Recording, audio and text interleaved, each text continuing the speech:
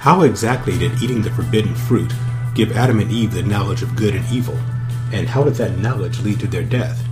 And also, why did God render the specific judgments that he did against Adam, Eve, and the serpent, or the Nagash? We will talk about that on this week's episode of the Faith by Reason podcast. Welcome to the podcast. The website behind it all, as always, is faithbyreason.net. Please check it out. Tons of great information there. And please be sure to subscribe to faithbyreason.net. Look in the upper right corner of this website, and you will see the subscribe area. Put your email in there, and you will get new podcasts and blogs when they are published. So for the last several weeks, we have been discussing the Eden narrative in the first dispensation, Adam and Eve, Garden of Eden, original sin. We started with an overview of the whole narrative of Genesis chapter 3. We took a deeper look into what Eden was like, and that Eden was not just a garden, that Eden was in fact a garden and a mountain, specifically the mountain of the assembly of God, where God's chief angels were there as his advisors, not because he needed advisors, but because God likes sharing his authority, which he of course shared with the man and the woman, Adam and Eve. They were made in the image of God, meaning they were God's image bearers. So they bore his image. They were his representatives on earth. God loves sharing authority, which is awesome. So we looked at that. We also looked at the fact that the serpent, or more specifically, the Nachash in Hebrew, was not just a talking garden snake, but he was in fact the entity we call the devil, Satan, Lucifer, because Nachash in Hebrew means the shining one, the illumined one, and that we know we discussed why there are many, many, many reasons that prove that he was not a snake, but actually the devil. He was Satan. We looked at what original sin really was and was not. And then we started looking at some of the concepts that have been introduced in the Eden narrative, such as good and evil from the tree of the knowledge of good and evil. And we looked at life and death from the tree of life. And we know that the non-contradictory biblical definition of life is that which repairs. Life is the ability to repair, be it mentally, physically, and spiritually. And of course, death would obviously be the inability to repair. As far as good and evil is concerned, good, the biblical non-contradictory definition of good, is that which creates in the long term, and evil is that which destroys in the long term. So, and we spent the last couple podcasts actually talking about good and evil. So now we are ready to finally wrap up this the study of this dispensation in the next couple podcasts, this one and the next one. In this podcast, we are going to again take everything we've learned and look at why eating that forbidden fruit gave Adam and Eve the knowledge of good and evil and led to their death. And we are also going to look at the judgments that God rendered based on the original sin to all three of the folks involved, Adam and Eve and the Nakash, the serpent. And then in the next podcast, we're going to wrap it all up by looking at the long-term effects of Eden and why the fall of Eden, man's fall in Eden, actually influences and has influenced and continues to influence us to this day. And man's entire history can be tied into the longing that we feel from what we lost in Eden. Like, we can really trace all of our desires, all of the acts that we do, all the things we try to aspire to, and our general dissatisfaction with our lives and with this world, all the way back to Eden. We're going to talk about that in the next episode. I think it's one of the more important podcasts, one of the more important subjects on this blog and on this podcast, helping you really understand who we are and why we do what we do.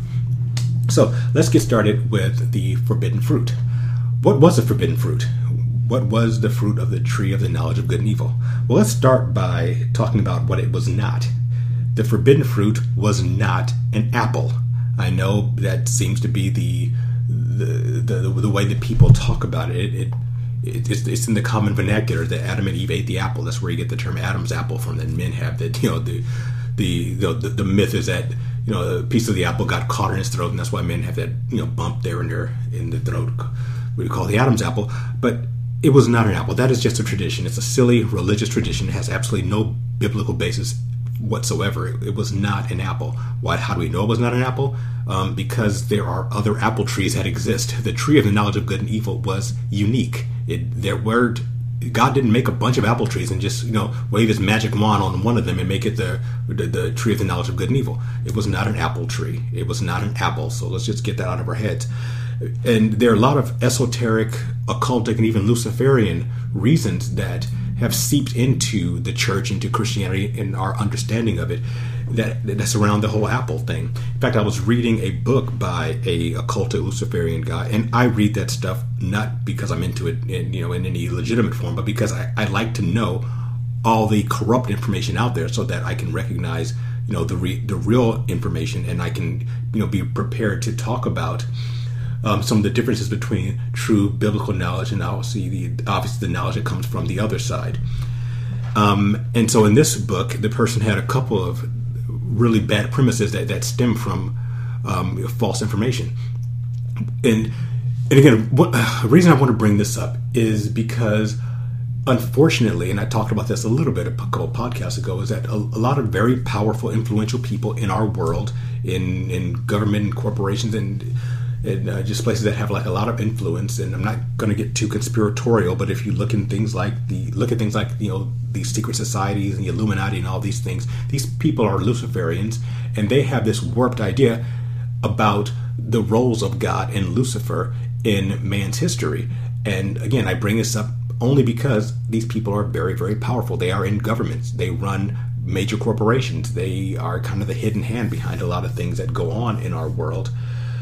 And they believe this warped idea that Lucifer was actually the good guy, that Satan was the good guy. I know it sounds crazy, but you don't have to believe it, but the point is they believe it, and so it's important that we understand what they believe. They believe that the God of the Bible, Yahweh, Jehovah, was actually a petty, vindictive, evil God who was holding mankind, or Adam and Eve in this case, in the grip of ignorance, and he wanted them to be ignorant he didn't want them to have knowledge. And Satan was the good guy who when he tempted Eve to eat of the tree, he was doing a good thing because he was trying to give her knowledge and break her out of this prison of ignorance that the vindictive God of the Bible put her in. I know it's nonsense, but that's what they believe.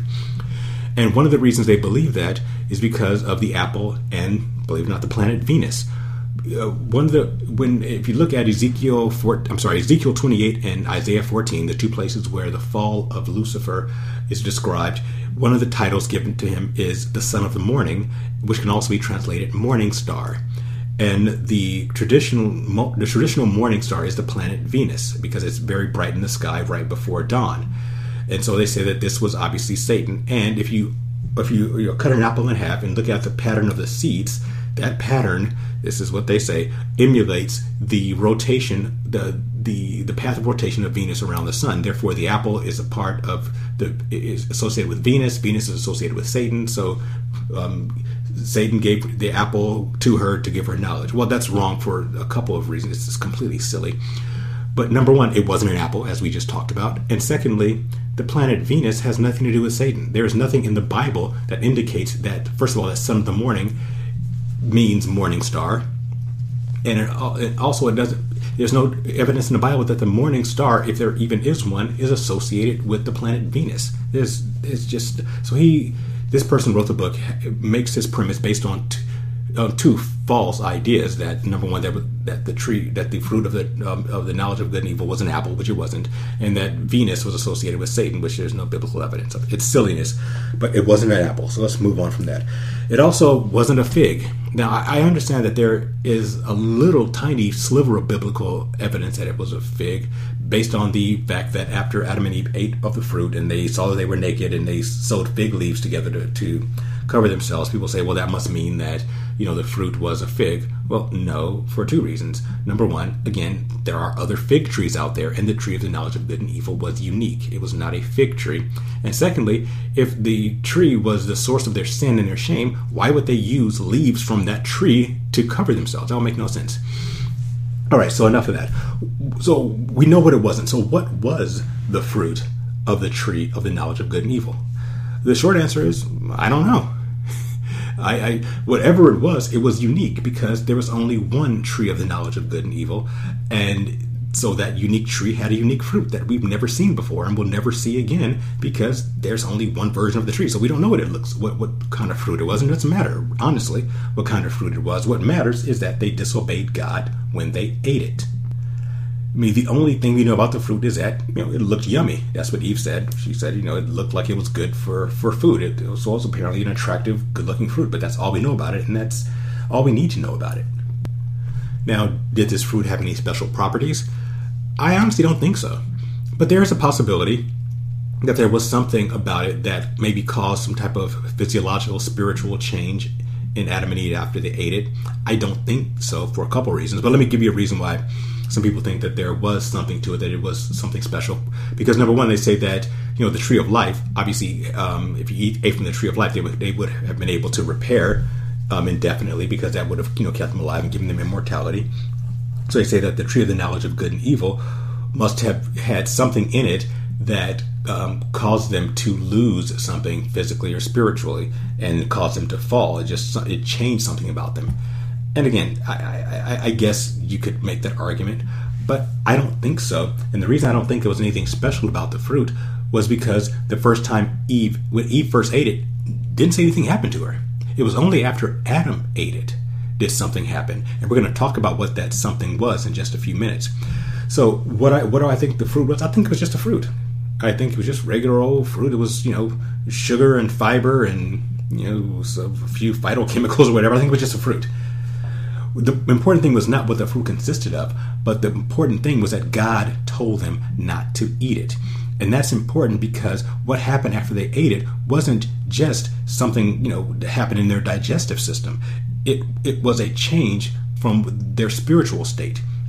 And in order to understand what that change was, let's look at what their spiritual state was before the fruit. Before they ate of that fruit, they walked with God. Now, when we say they walked with God, I don't mean that they were just physically walking with God step by step, as they walked down the garden path.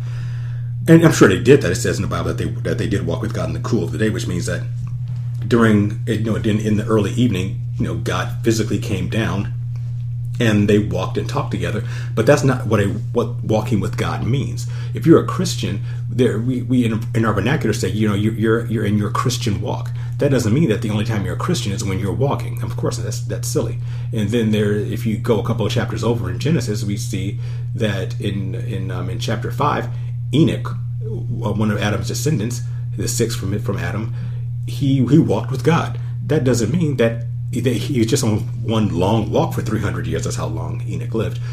Well, no, walking with God means you're in fellowship with God. Walking with God means that you are in fellowship with God. So Adam and Eve, when they walked with God, they were in fellowship with Him. And since there was no sin, their walk was superior to Enoch's walk and even our walk as Christians with God, because we have sin in our lives. Enoch had sin in his life because he wasn't perfect. He came after the fall. But Adam and Eve had no sin. So when they walked with God, their fellowship with God was perfect. They had second by second, minute by minute, constant, moment by moment fellowship with God. They were in constant communion. They were in constant communication with God. They communed with Him perfectly. Now, we have no true idea what that's like. We have our moments where we are communing with God, and there's a sense of joy and peace and that ecstasy and revelation when we are just in those moments where we just feel totally connected with God. Unfortunately, those moments are fleeting, because eventually we have to get back to work and school and dealing with our kids and dealing with our job and paying bills and eating and whatnot. But Adam and Eve were in constant contact with God. That means that they never had a moment before they ate of the tree. They never had a moment where God was not directing them. The only other person who was in that constant fellowship was Jesus. Jesus said I'll put the actual verse up, but Jesus said that I do nothing except what the Father tells me. Jesus didn't do. The only thing Jesus ever did was what God told him to do. So in essence, Jesus was kind of God's avatar, to give the kind of the video game metaphor, is that when you're playing a video game, there's a character on the screen that you control, and that character only does what you tell it to do. That's kind of where Jesus was. Jesus gave His will over to God. That's how Jesus could be fully God and fully man. He was fully man in the sense that he had a free will. And we talked about free will in a previous podcast and blog. You can look that up. But what Jesus did with his free will was turned it completely over to God. And so he only did what God told him to do. He was in perfect fellowship with God. And so he was fully man because he had free will, but he was fully God because he turned that will over to God, and God acted through him, and he only did what God told him to do. Adam and Eve were the same way before they ate of the tree. They only did what God told them to do. They never had to think one moment ahead. They were in constant contact with God, so they never had to think about the future or the long term. So now I think you get where I'm going with this. Once they ate of the tree, for the first time in their existence, they did something that God did not tell them to do. And they broke that fellowship. They were no longer, as soon as they ate the fruit, they broke the fellowship. And so for the first time in their lives, they had to think ahead without God there. And I can't imagine how horrifying that was. It scared them. They, for the first time, had to think ahead. They had to think long term. They never thought long term before. They never had to. But once they ate of the fruit, God was gone. Well, he wasn't gone, but that fellowship they had, that constant communication was gone. They were on their own. And so for the first time in their lives, they thought, okay, what's going to happen next? They started thinking about the long term. And that's what they gained knowledge of, the long term. Remember, our definition of good and evil: good is that which creates in the long term. Evil is that which destroys in the long term. Adam and Eve knew good and evil in a sense of, they knew creation and destruction, but they didn't know the long term. And for the first time in their existence, they had to think long term. It scared the crap out of them.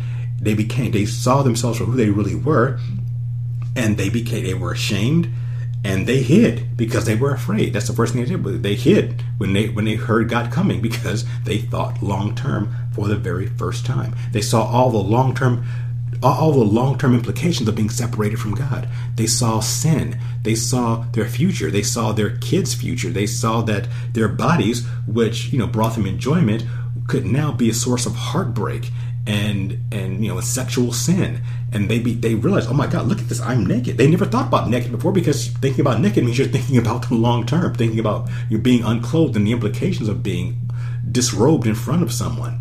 And there's also an idea that's championed by Chuck Missler, who I consider one of my long-term mentors. And he may be right, he may not be, I'm not sure about it. But he believes that before the fall, Adam and Eve occupied a higher spatial dimension, that they were clothed in light, that they were not just in the three spatial dimensions that we occupy today, but they were at a higher level. But once they broke that fellowship with God, they were no longer clothed in light. And that's why they thought they were naked. That's why they saw that they were naked. Anyway, could be, could not be. You can study that. I'll put a link into the show notes if you want to look into that more. But the point is that they gained knowledge of the long term. Not only that, but because they were no longer connected to God, they were no longer connected to that source of spiritual repair. Anytime they were connected with God, they never had any wrong thoughts. They never needed to have those thoughts corrected. But now that they were separated from God, they could have wrong thoughts. They could damage themselves spiritually and mentally, and there was no way to heal it. And so they started to die. They started to die spiritually. They died spiritually because they were no longer connected to the source of life, and started to die physically because, as we'll learn in a few seconds, they were cut off from the tree of life. So again, they began to die physically, mentally, and spiritually. Okay, so we have about 10 minutes left, give or take, and I want to use this last bit of time to talk about the judgments. And now we know these judgments, we've heard them a million times, they're very familiar to us, and the problem with anything that's familiar is that we start to take it for granted and we miss certain things. So let's look at these judgments and see why they are not only significant, but they're completely just. They are not arbitrary. God did not just come up with these because he became angry. He wanted the punishment to fit the crime, as it were. So let's just quickly read through the curses from in Genesis. I'll go in reverse order and start with the man. To Adam he said, because you have heeded the voice of your wife and have eaten from the tree of the knowledge of good and evil, I'm paraphrasing here, cursed is the ground for your sake. In toil you shall eat of it all the days of your life. Both thorns and thistles it shall bring forth to you, and you shall eat the herb of the field. In sweat of your face shall you eat bread, till you return to the ground. For out of it you were taken, for dust you are, and dust you shall return. So what does all that mean? Well, let me just give an overview of the judgments. The judgments are given in order to make them suffer the punishment for the way they reverse the hierarchy. Remember, the hierarchy was God was supposed to be over Adam. Adam was then over Eve, and Adam and Eve together were overall creation, including the angels, the Nakash. They were to serve Adam and Eve, but that order was reversed. The serpent led Eve, then Eve led Adam, and then Adam tried to lead God by blaming God when God said, "Why'd you do this?" And he said, "Oh, because of this woman you gave me." So he tried to blame God. So because of that, God just reversed order. See, Adam was supposed to be the king of the world. Adam and Eve were supposed to be the king and queen of creation. The creation was supposed to obey them. But what was the curse here? What we see by looking at the language in Genesis 3 was that creation would no longer obey Adam. He said, everything was supposed to do what Adam said. If he wanted a plant to grow, he could make the plant grow easily. If he wanted, animals to do whatever he wanted, they would have obeyed him. But because of this, God said that thorns and thistles, will come forth, and you will eat of the ground, of the obviously of fruits and vegetables and bread and things like that. But it will be a toil. They will not simply obey you. You will have to work for it. You're going to have to work hard for it. Now, you could say that it could be argued that if you're not a farmer, well, you kind of escape this judgment because it sounds like agriculture. What if you're an accountant or God help you, a lawyer? Or, just a guy who repairs cars. Well, you're not worried about thorns and thistles. Well, denotatively, that's true. But you have to look at these these judgments are not just denotative, they're connotative as well. They're big picture. And in the big picture, what God is saying is that man is going to be subject to frustration in his role as a provider, in his occupation.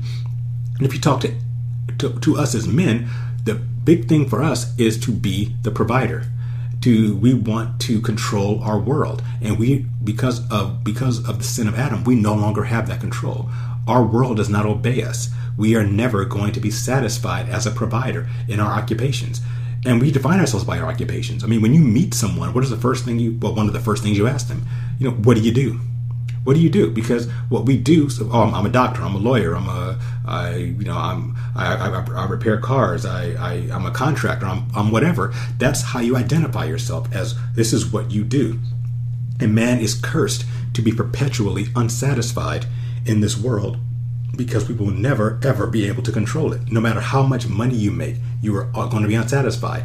Bill Gates and what's the other guy, Warren Buffett, they're unhappy. They're some of the richest people in the world, but still they are unsatisfied. And that's part of the curse. No matter how much money you make, no matter how successful you think you are, you always want more, because the quote unquote more that you want is to be in total control. You want the world to obey you, and the world does not obey you. That's why some of the richest people in the world, once they make all the money that they think they would make them happy, they realize they're still not happy. What do they want to do? They want to start controlling things. They want to control policy. They start backing politicians and giving them money to try to control the world. They try to control the environment. They want to control the population. We're always unsatisfied because what we want as men is not just to have a lot. We want to have it all. We want to be the kings that we were made to be, and we're not. We're going to talk about that quite a bit in the next podcast. So let's look at the curse on the woman. He says, to the woman, God said, I will greatly multiply your sorrow and your conception. In pain shall you bring forth children. Your desire will be for your husband, and he shall rule over you. So what does that mean?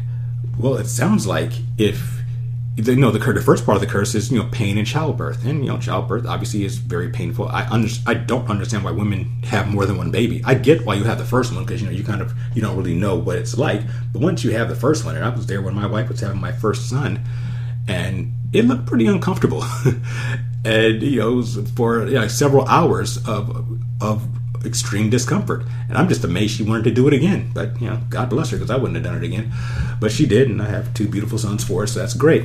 But you would think that since this first part of the curse is on childbirth, that if you're a woman who decides you don't want to have children, you kind of escape the curse. Well, again, you're looking at it denotatively, not connotatively. In the big picture, God's talking about relationships, because just as a man's primary thing he wants to control is his world, his environment, his physical environment.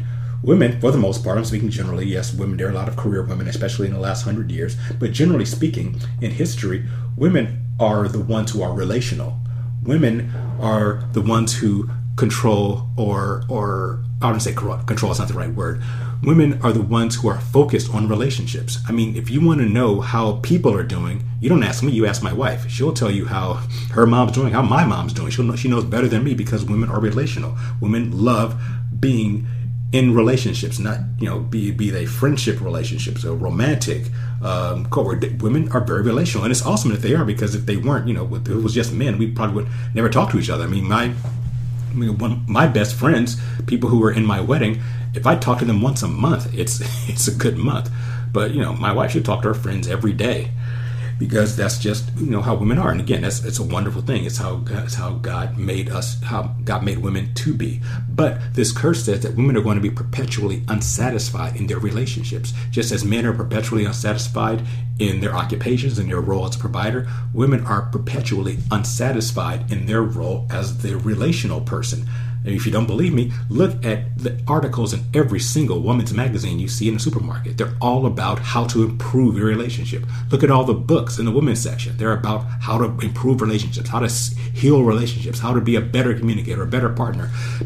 And why do these books and magazines sell? Because women are perpetually unsatisfied in their relationships. There is pain there. And in that most intimate relationship, that with your child, it is going to be painful, not just in giving birth to that child, but through that child's entire lifespan. Women will feel that pain and that loss constantly, because they will never have that perfect relationship, no matter how hard they try. Women are cursed with perpetual relationship dissatisfaction. And that leads to the next part of the curse, which honestly, if you look at it, doesn't really sound like much of a curse. It says, your desire will be unto the husband, and he will rule over you. Well, desiring your husband, that doesn't sound like a curse, does it? I mean, actually sounds like a good thing. If God's going to force you to desire your husband, well, I mean, unless you're married to an idiot, why wouldn't you want to desire your husband? How is that a curse? Well, that's unfortunately a mistranslation. It does not say that her desire will be towards her husband. It says her desire will be to the husband, or more specifically, her desire will be to the position of husband. A woman will desire to be the husband, the head of the household. A woman wants to control the marriage. That is what the curse says, that women will desire to be in control of the relationship. And anyone who has been in a relationship or has been married knows that this is the case. The woman wants to, because women are relational, so they want to have that perfect marriage to the perfect husband, and have this perfect communal familial relationship with all the members of the family. But it never happens. And because it doesn't happen, just like men try to control their world in order to be the perfect providers, women try to control their relationships with their husband and their kids in order to have that perfect family. But it doesn't exist. There is no perfect family, and you cannot control it. No matter how many family get-togethers you put together, no matter how many things you try to do, it's never going to work. And you can't control your husband. You will try, but you fail, and that's where all the nagging comes in, and all the different things that essentially is a plot point of almost every family sitcom. Is again, I'm not excusing husbands. We have our role. We do things very imperfectly ourselves, but a lot of it comes from the woman not being in that role of being the number two. And that's not to say that women are less valuable than men. Men and women are equal in that they have equal value. However, they are not the same. There's a hierarchy, and God put that hierarchy in place, not because he thinks men are better than women or women are less than men, but because God is a God of order, and he put that order in place. Just as the Trinity has an order. God the Father is number one, the Son is number two, the Holy Spirit is number three. They are all God. They are all equally God. However, they have agreed to have a harmonious harmonious fellowship with each other. And that's the same way it's supposed to be in a marriage, where there should be a harmonious fellowship between husband, wife, and God. God is the head of the husband is the head of the wife. And if everyone is doing their job correctly, then it's a good situation, because yes, there is the verse in in Corinthians where it says, wives, submit to your husband. But it also, if you keep reading, because husbands love that one, wives, submit to your husband. Every husband knows that verse. However, you keep reading, it tells husbands to love their wives as Christ loved the church. And how did Christ love the church? By dying for them. So, yes, wives are to submit to their husband's authority, and husbands are supposed to be willing to die for their wives. But that's actually a good thing. A woman should not have a problem submitting to someone who puts her first to the degree that he's willing to die for her. And if the woman is submitting to the husband and the husband is willing to die for the wife, then that is a good situation. However, it doesn't happen because of the curse. Her desire will be to the position of husband. However, God has decreed that the husband will rule, and that's part of that perpetual dissatisfaction. All right, let's wrap it up by looking at the curse on the serpent, or the Nachash. Now, when you look at this curse, let me read it, and we'll go from there. God said to the serpent, to the Nachash, because you have done this, you are cursed above all cattle and every beast of the field. On your belly you shall go, and you shall eat dust all the days of your life. I will put enmity between you and the woman, and between your seed and her seed. He shall bruise your head, and you shall bruise his heel.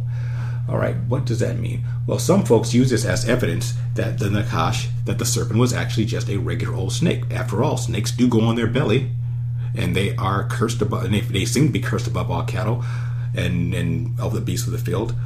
Well, that only works a little bit until you read the rest of the curse, and it doesn't fit at all. When God said you're cursed above all the cattle of the field, again, it is not. If you go back to the podcast where I talked about how the Nachash is not a snake, that comparison, it's not a comparison to the beasts of the field. It's a contrast. You are cursed above and beyond them. How do we know we're cursed beyond them? Because other animals are cursed. He said you're cursed beyond any animal. I would never put a curse on an animal that's worse than what I'm cursing you with. And he's talking specifically to Satan. You are cursed beyond anything that's ever been created. You're cursed above all creation.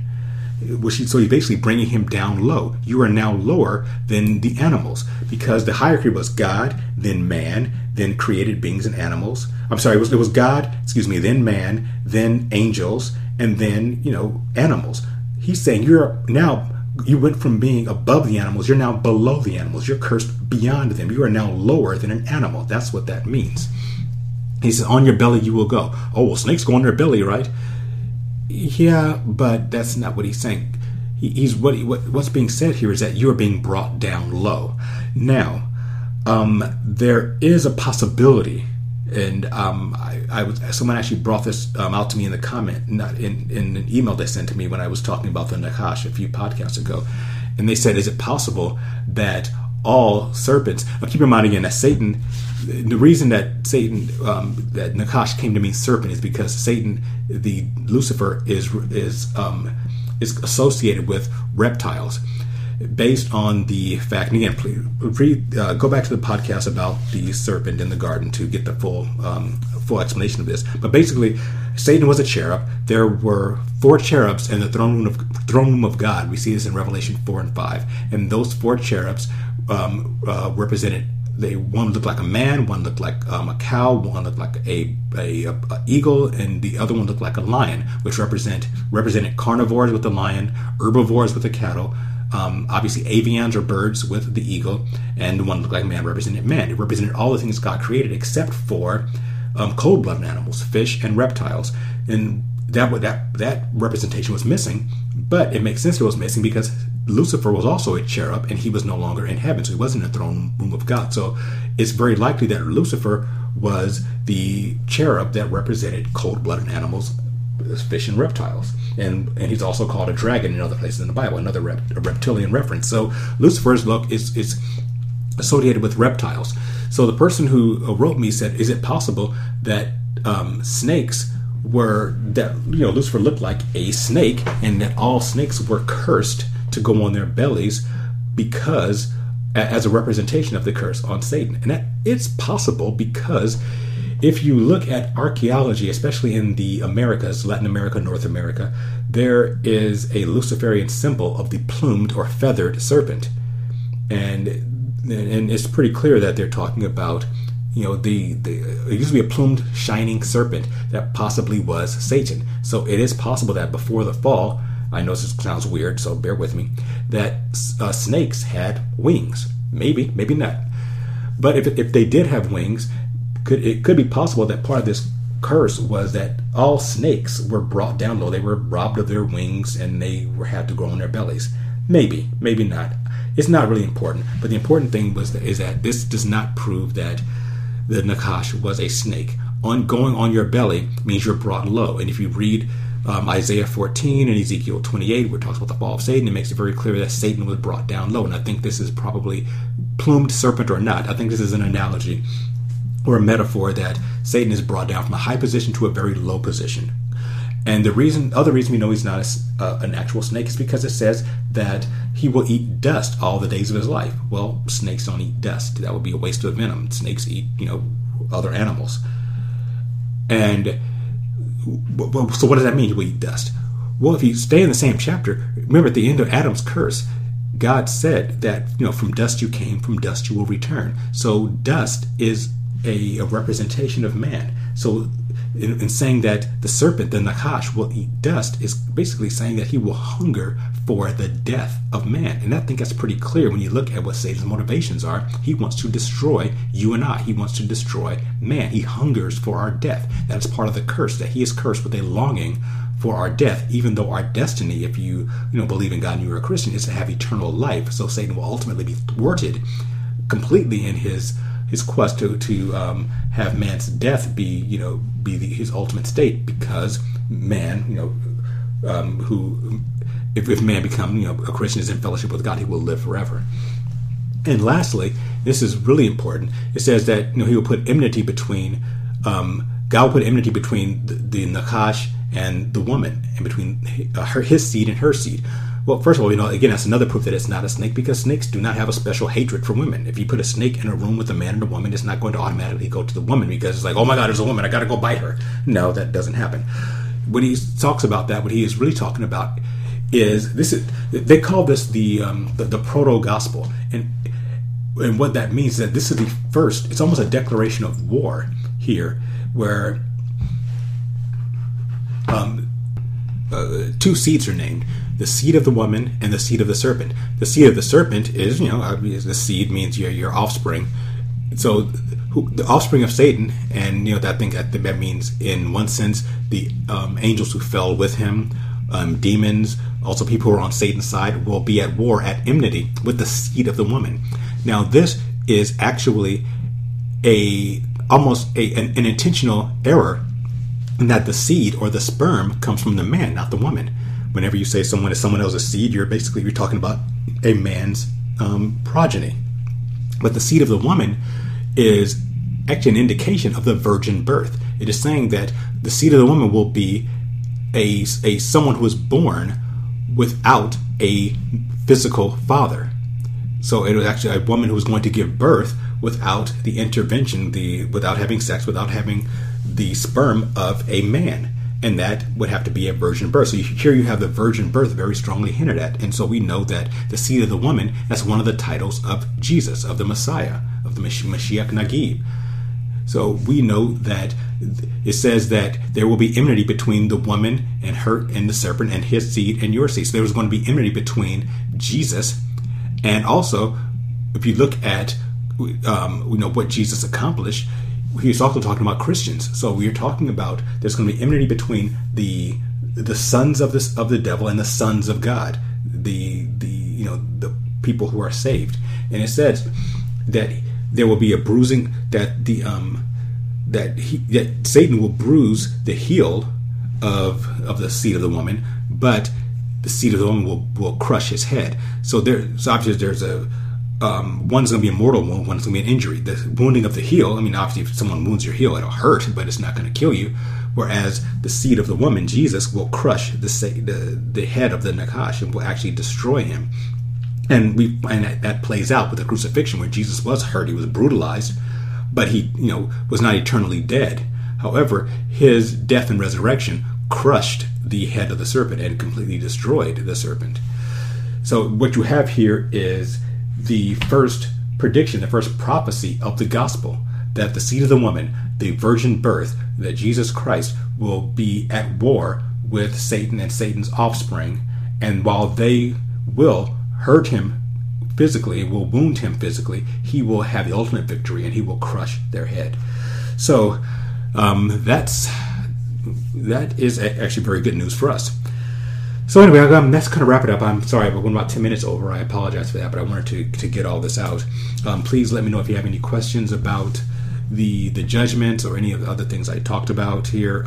In the next podcast, we are going to get into why we keep longing for Eden, why we keep trying to recreate Eden, and how every desire we have, be it spiritual or secular, whether you are a religious person or whether you're a Christian, whether you are non-religious, whether you're an atheist, we still all long to get back to Eden, and that is important dissatisfaction. Because remember, if you look at the curses again, they're about dissatisfaction. Man is dissatisfied in his role as a provider and his inability to control the world. Women are perpetually dissatisfied in their relationships. There's that dissatisfaction, and that's there for a reason. God put that dissatisfaction there to drive us to Him. But if you don't go towards Him, then that dissatisfaction is going to drive you into unfortunate places that will pretty traumatically affect you and your fellow man. And we're going to talk about why, in the next podcast. So again, thank you for listening. I appreciate it. Don't forget to subscribe so that you will get the podcast when they are published. And I will talk to you again next week when we talk about our longing, our perpetual unsatisfaction, our longing for Eden.